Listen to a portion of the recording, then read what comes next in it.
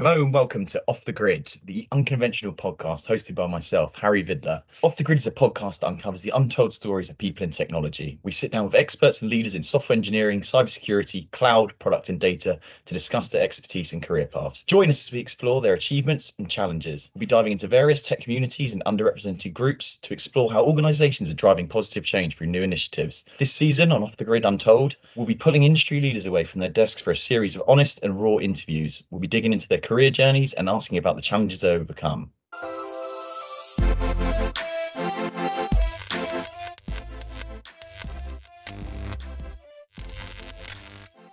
Thank you for coming along to the first Off the Grid podcast, Sofia. It's absolutely lovely to have you. Obviously, before we dive into it with yourself, being our first episode and our first ever guest, actually, which is quite impressive. So firstly, thank you so much for jumping on and obviously just being the first person to kind of put your trust in me and get your story out there. So Off the Grid's a podcast that we're creating here at Orbis that's going to uncover and essentially tell the kind of stories of people in the cyber and the tech world, experts and leaders like yourself that have a story, have a career, have a journey. So you can shed light on kind of what you've been through, the experiences you've had, and essentially what helped you get to where you are. So for the rest of our audience, I'd like to join us as we look at our guests over the next few weeks, their achievements, challenges, and we'll be diving into various tech communities and underrepresented groups, talking about DE&I, difficulties in hiring in the tech world, and obviously trends in the cyber world as well. Now, this season with Off the Grid Untold, we're looking solely at industry leaders, obviously like Sofia here, to shine a light on exactly how they've got to where they are today. So, without further ado, my first guest, Sofia Nicholson, have the floor. Hi, thank you so much for having me. I'm excited, especially to be the first one on your podcast. That's awesome. So thank you for having me. No worries at all.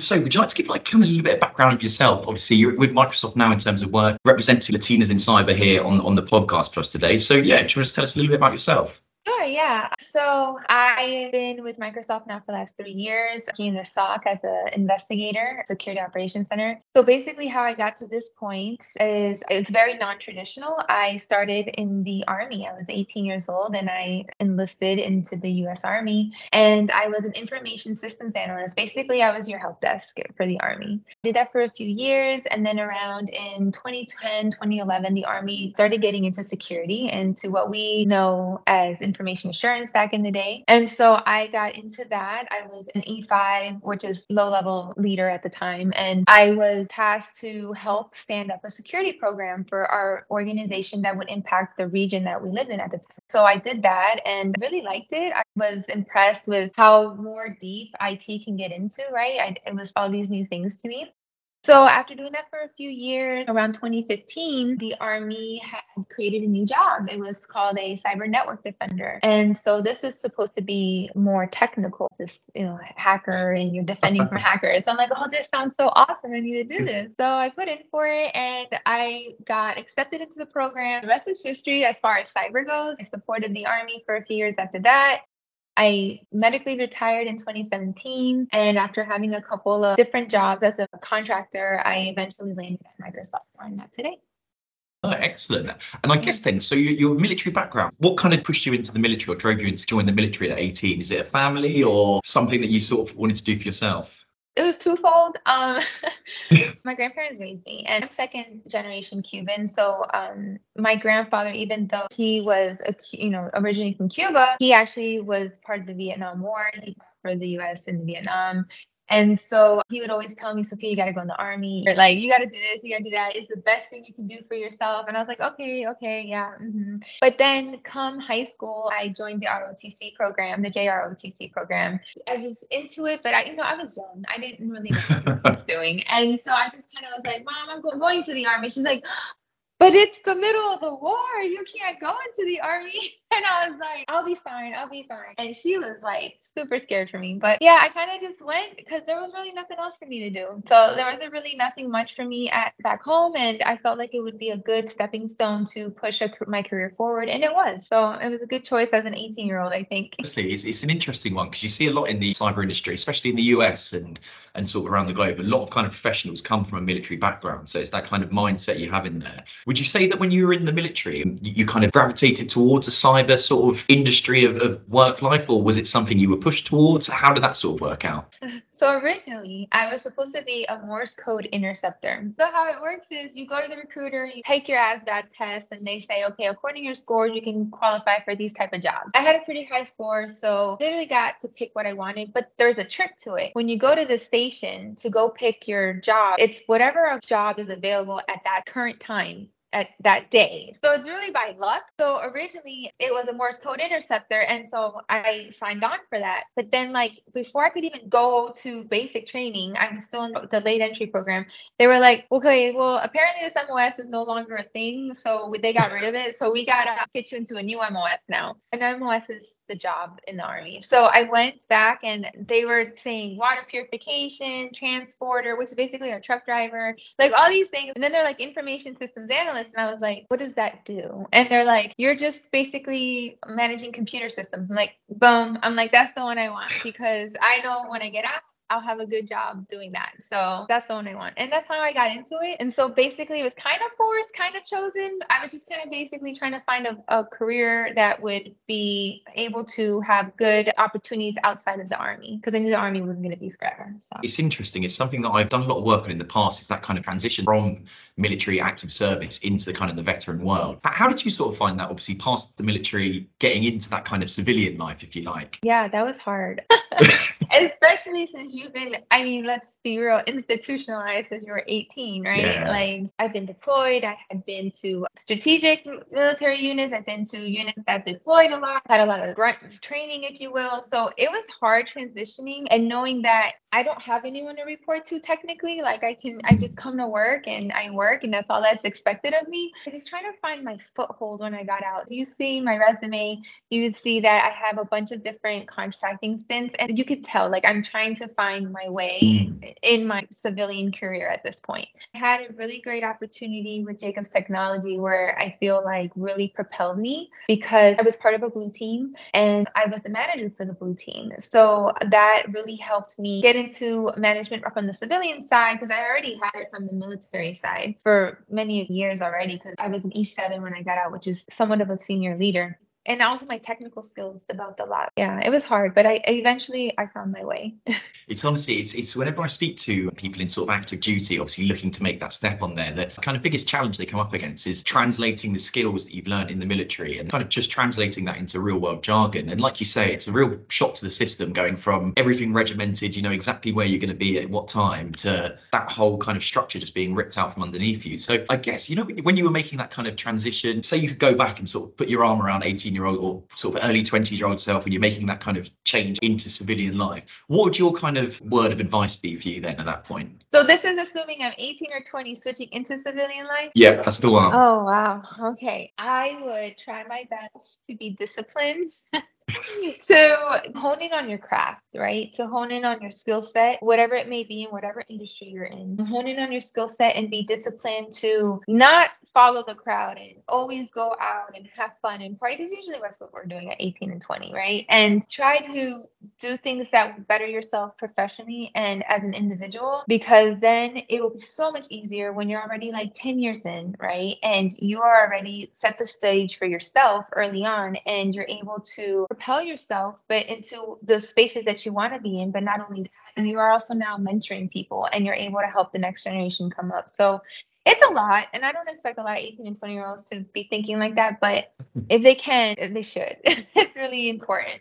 It's all about balance is what I'm getting from that. It's all about balance. Have fun, but yeah. So you mentioned on there about mentors. Have you had kind of a constant mentor through, or have you sort of looked for different mentors at kind of various sort of stages of your life? Yeah, no, I had a few who are constant, but majority is like finding different ones for different stages of my life. Because, you know, whatever mentor you have, they will reach their own barriers, if you will. Like they're like at the peak of their performance at a certain time. And that's good for them and everything. But then maybe you want to delve into this specialty versus whatever specialty this mentor is currently in. So, of course, having a wide variety of mentors, I think, is really helpful. But know your path and know what you want to do. Don't get sidetracked with all the great new stuff out there, because you could easily, especially in cyber, there's so many niches, and it's like, well, what am I going to get into? What certificate should I get? What school should I get into? What kind of job should I get? So it's really know what you want, know what is out there, and figure out what you want, and then just create a pathway going forward and pick the people that you feel are great leaders in that space to learn from. And it's okay if it's not like a lifetime thing, because it's meant to change, because you will change over time.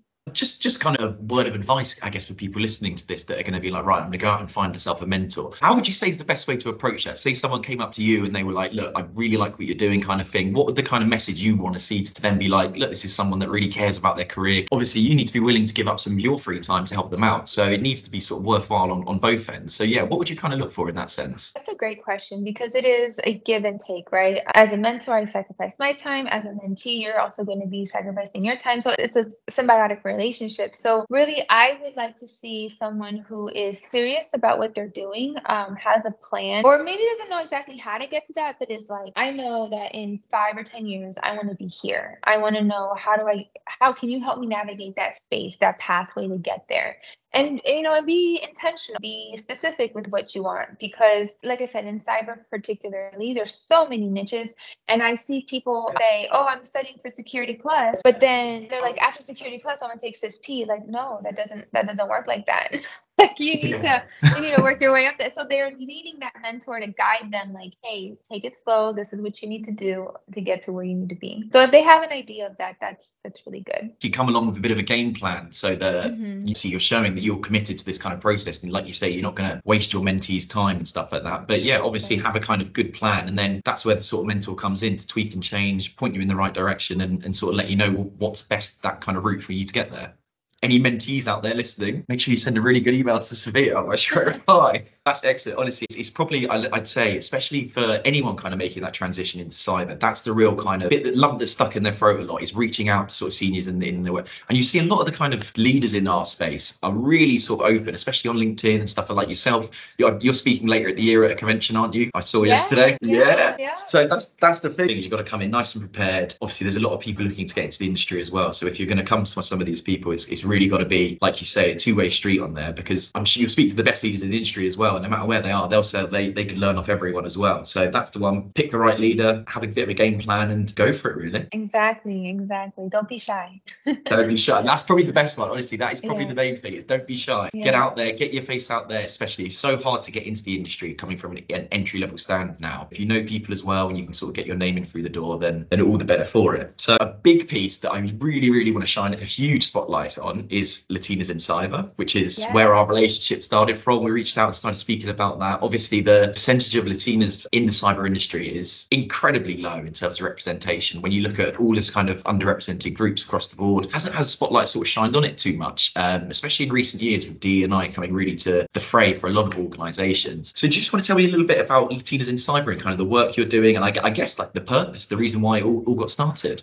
Latinas in Cyber, our initials are LAIC. We are the first and only nonprofit organization that is geared to empower and help women pursue cybersecurity skills, whether they are new to the industry or they are already in the industry and wanting to excel their career. And I think that this is very important work because, as you mentioned, there's a very small percentage of Latinos in general, not just Latinas as a woman, but our demographic in general. There was an article on Forbes that mentioned that only 4% of Latinos, so that includes the men, the women, those to the LGBTQ community, all of us make up that 4%. So when you start dissecting that 4%, of course, the Latina population is way smaller than that. This touches for me because not just for my community and my people, but for all, really, because there's also a small percentage of Asians. There's also a small percentage of Blacks. There's a lot of percentages that are being affected of underrepresented groups. And this is stifling us as a cyber workforce because innovation requires diversity. Knowing that you're coming from a different walk of life, a different experience, it's been studied that you just think differently because of the experiences you've had. So if you are able to think critically in a different way, then I want you at my table, because then you'll be able to help me if I have a critical issue for my business organization. You'll be able to then provide solutions that I may have not thought of, because of, if everyone around me is from the same walk of life as me, we're going to most of the time think the same. So it's such a big driver for innovation. And I want to see all of us shine, from all our allies to Latinas as well, because I really feel like we really need this in cyber right now. Yeah, 100%. And it's crazy in a world where the cyber industry especially is crying out about a skill shortage and the gap of kind of entry level people getting into the industry. There's a huge demographic across the globe in the United States that can't find that sort of stepping stone into the industry, or like you say, doesn't have the sort of the courage or the voice. So obviously seeing people like yourself, and obviously you have Angela Hill in there as well, some real big names and incredible women in the cyber industry that are sort of flying the flag on there. So in terms of the kind of approach to the community and stuff like that, what does Latinas in Cyber do for that? Obviously, like I said, you're speaking later in the year. What can people looking to get involved with Latinas in Cyber, how can they sort of approach it?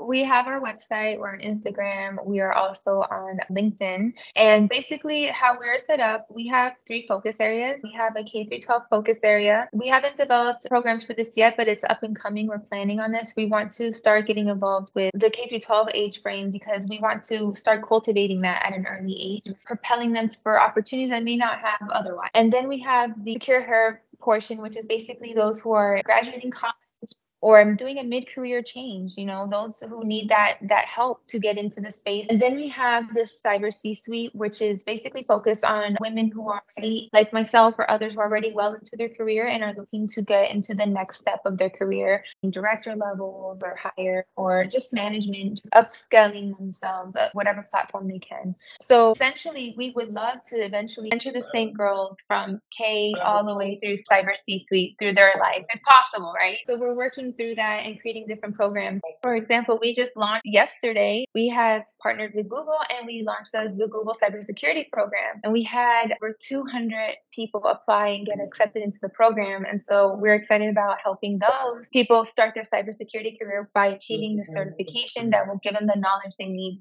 to, start their career in cyber. Literally, that just goes back to what you were saying about having a mentor, someone, and obviously in this case, Latinas in Cyber is going to be that kind of mentor entity, but just pointing you in the right direction, making sure, like you say, you're not just going out picking up certifications for the sake of it kind of thing, and really doing something. That's incredible about the partnership on Google, though. Tell me a little bit more about that, because that's awesome. I want to also be clear, because a lot of people get confused when they say Latina. Oh, do I have to be a woman? Do I have to be a Latina? No, you don't. To be participating with any of our programs, we're very inclusive. All our allies are welcome. But basically, this Google program, we partnered with Google and we were able to secure the Coursera coursework for our candidates for free, so they can then study cybersecurity. And basically, this program is going to help them pass Security Plus. If they want to pursue the Security Plus, they can. It will help give them the good foundations that they need to continue studying and pass the Security Plus as needed. So we're really excited about that for them. Oh, excellent. So it really is like an actual stepping stone sort of into the industry, into kind of a career in there. And it's exactly those kind of partnerships that obviously Latinas in Cyber are going to get more of those, and obviously working with us here for those entry kind of level opportunities is only going to flourish in that sense. One last question just on kind of the mentor-mentee aspect of things. In terms of kind of obviously, like I keep dropping in there because I'm so gassed about it, you speaking at the end of the year. Any kind of suggestions on some people you'd suggest sort of following, looking at, any kind of books, podcasts, any kind of material that might be a good sort of resource for people? Yeah, sure. So I'm going to name drop a friend of mine right now. Her name is Katie Spirit. She is a senior cyber intel threat analyst for MITRE, and she has her own blog called Phishing for Answers, and her blog is phenomenal. It covers a wide span of cyber topics, and it's a really good read. So if you can, go Google Phishing for Answers, and phishing is like as in cyber phishing, so PH. Cyber phishing, not... Yeah, so go check out that blog. It's really, really great. Sign up for her newsletter. We also have a newsletter, Latinas in Cyber. We have a newsletter so that you'll get all the new, latest information on what we have going on and news within the industry, things like that, and all our programs that we're launching. But as far as podcasts go, like Darknet Diaries, I think it's very entertaining. Security Weekly and Hacker News are really good to keep up to date with what's going on, because I feel like you need to be in the know, like, news-wise on what's going on, because it's constantly an evolving, changing space. So that's really important. And these people are like at the front end of that, keeping up with that information. And all plugs and links and stuff, we'll make sure they're put on the post so you can go through, and we'll plug all friends. So anything on there you need to get in, we will make sure it's in there. What I'd love to just ask, I've got two questions actually, two final questions. Sure. One's a little bit cheesy, so we'll go to that, but just last one for you to sort of wrap up on. Obviously, got to where you are, military service, into the civilian world, and worked your way up through the cyber industry. What would be your kind of words of wisdom, I guess, to sort of share out how you've kind of got over the blockers, the obstacles that have come up in your career, and obviously to get to where you are? Imposter syndrome is real, and I think we all at one time or another go through it, and maybe multiple times during your career you may face yourself. In the beginning, definitely, because you're new into a space, and then you get comfortable, and then you start questioning, am I really this good? Can I do this? Can I do that? It's healthy to an extent because it humbles you, right? So you want to maintain humble, but at the same time, don't let it overcast on you, because you are meant to be where you're at. You deserve the space that you're at. You deserve a seat at the table. And always remember that, because if you didn't, you wouldn't be there. You are meant to have what you have, and you will shine if you just continue working hard and you continue pushing through. And if you have any negative encounters, always try to approach from a positive standpoint, because it will eventually win over the negativity. Be confident in yourself and be humble at the same time, and stick to facts and being positive, and you will see good outcomes, in my opinion. Not only was that wonderful, that was also lovely, Sofia. Honestly, I'm going to phone you up next time I'm in a bit of a bad spot and ask for a pep talk, because that was brilliant. Could not echo your thoughts enough at all. Like, you're there for a reason. Like, own it, be confident. It takes time. Obviously, try fail as much as it needs to, but like you say, keep going with that attitude, and it will get there. No, honestly, thank you so much for that, Sofia. Obviously, we've covered all the aspects I wanted to talk about. You wrap it up was, and it's a little bit cheesy, I'm going to steal it from another well-known podcast. So what I'm going to do is I'm going to ask you a question now, which is a little bit off brand, and then at the end of it, I'm going to get you to send me a question for the next person to appear on our podcast. They're not going to see it until they jump on the podcast the next time, and no one else will know it. So have a think of your question. But my cheesy question to you is, if you didn't go into a cyber career, where would you be in the world right now? What would you be doing instead of cyber? Well, I'm glad you're asking me that. And rogue answers encouraged. So I think the Army did this to me. I love to travel. I love to travel around the world. I love to see different cultures, the way they live, learn from them, the different sites that they have. So I've actually started my own travel agency. I do that on the side. It's called Viajeros Adventures. Viajeros is Viajeros, and it means traveler. And basically, I help plan travel for people all over the world. And I love doing that because it's a way for allowing me to allow them to connect with other cultures and get to experience something they otherwise probably wouldn't. And I feel like it's really important to help people open their minds to different ways of living and different people, and really closing a cultural gap between us and the world, basically. So I probably would do that full time if I could, but I can't, but I love it. So yeah. No, brilliant. Well, hopefully if the podcast takes off, obviously first episode, we'll have you as a cyber marketing digital nomad by the end of the year, just traveling around the world, doing podcasts here and there, and we'll set up the business for you, don't worry, it'll be good. I want to say a huge thank you to Sofia. Obviously, like I've said at the start, you're the first person on here. I came to you out of the blue asking if you wanted to feature on a random podcast. So honestly, I appreciate it so much for being our first guest on here and sharing your story, sharing some information, obviously, about Latinas in Cyber and the work you've been doing. And like I said, all plugs, links and everything that will be in the bio and the info on this. But obviously, if there's anyone listening here that is looking for sort of some mentor tips and tricks, all those bits and pieces, I'm sure your door will always be open, and mine especially as well. So thank you, Sofia. Appreciate it so much. No, thank you. It's been a pleasure and an honor to be on your podcast. And so thank you so much for the opportunity. And I hope that this helps someone, whoever is hearing this, in the air. So thank you. No, absolutely. I'm sure it will 100%. And just echo on that, like anyone listening at all that wants to sort of get in touch with myself, Sofia, or anyone else at Latinas in Cyber for even just a quick chat about what to sort of do, where to look, or even some sort of information on what you're doing, just literally reach out. All our information and contact info will be on here as well. So feel free to get in touch. But other than that, as for Off the Grid's first episode, it's time to wrap it up. And once again, thank you so much, Sofia. Thank you.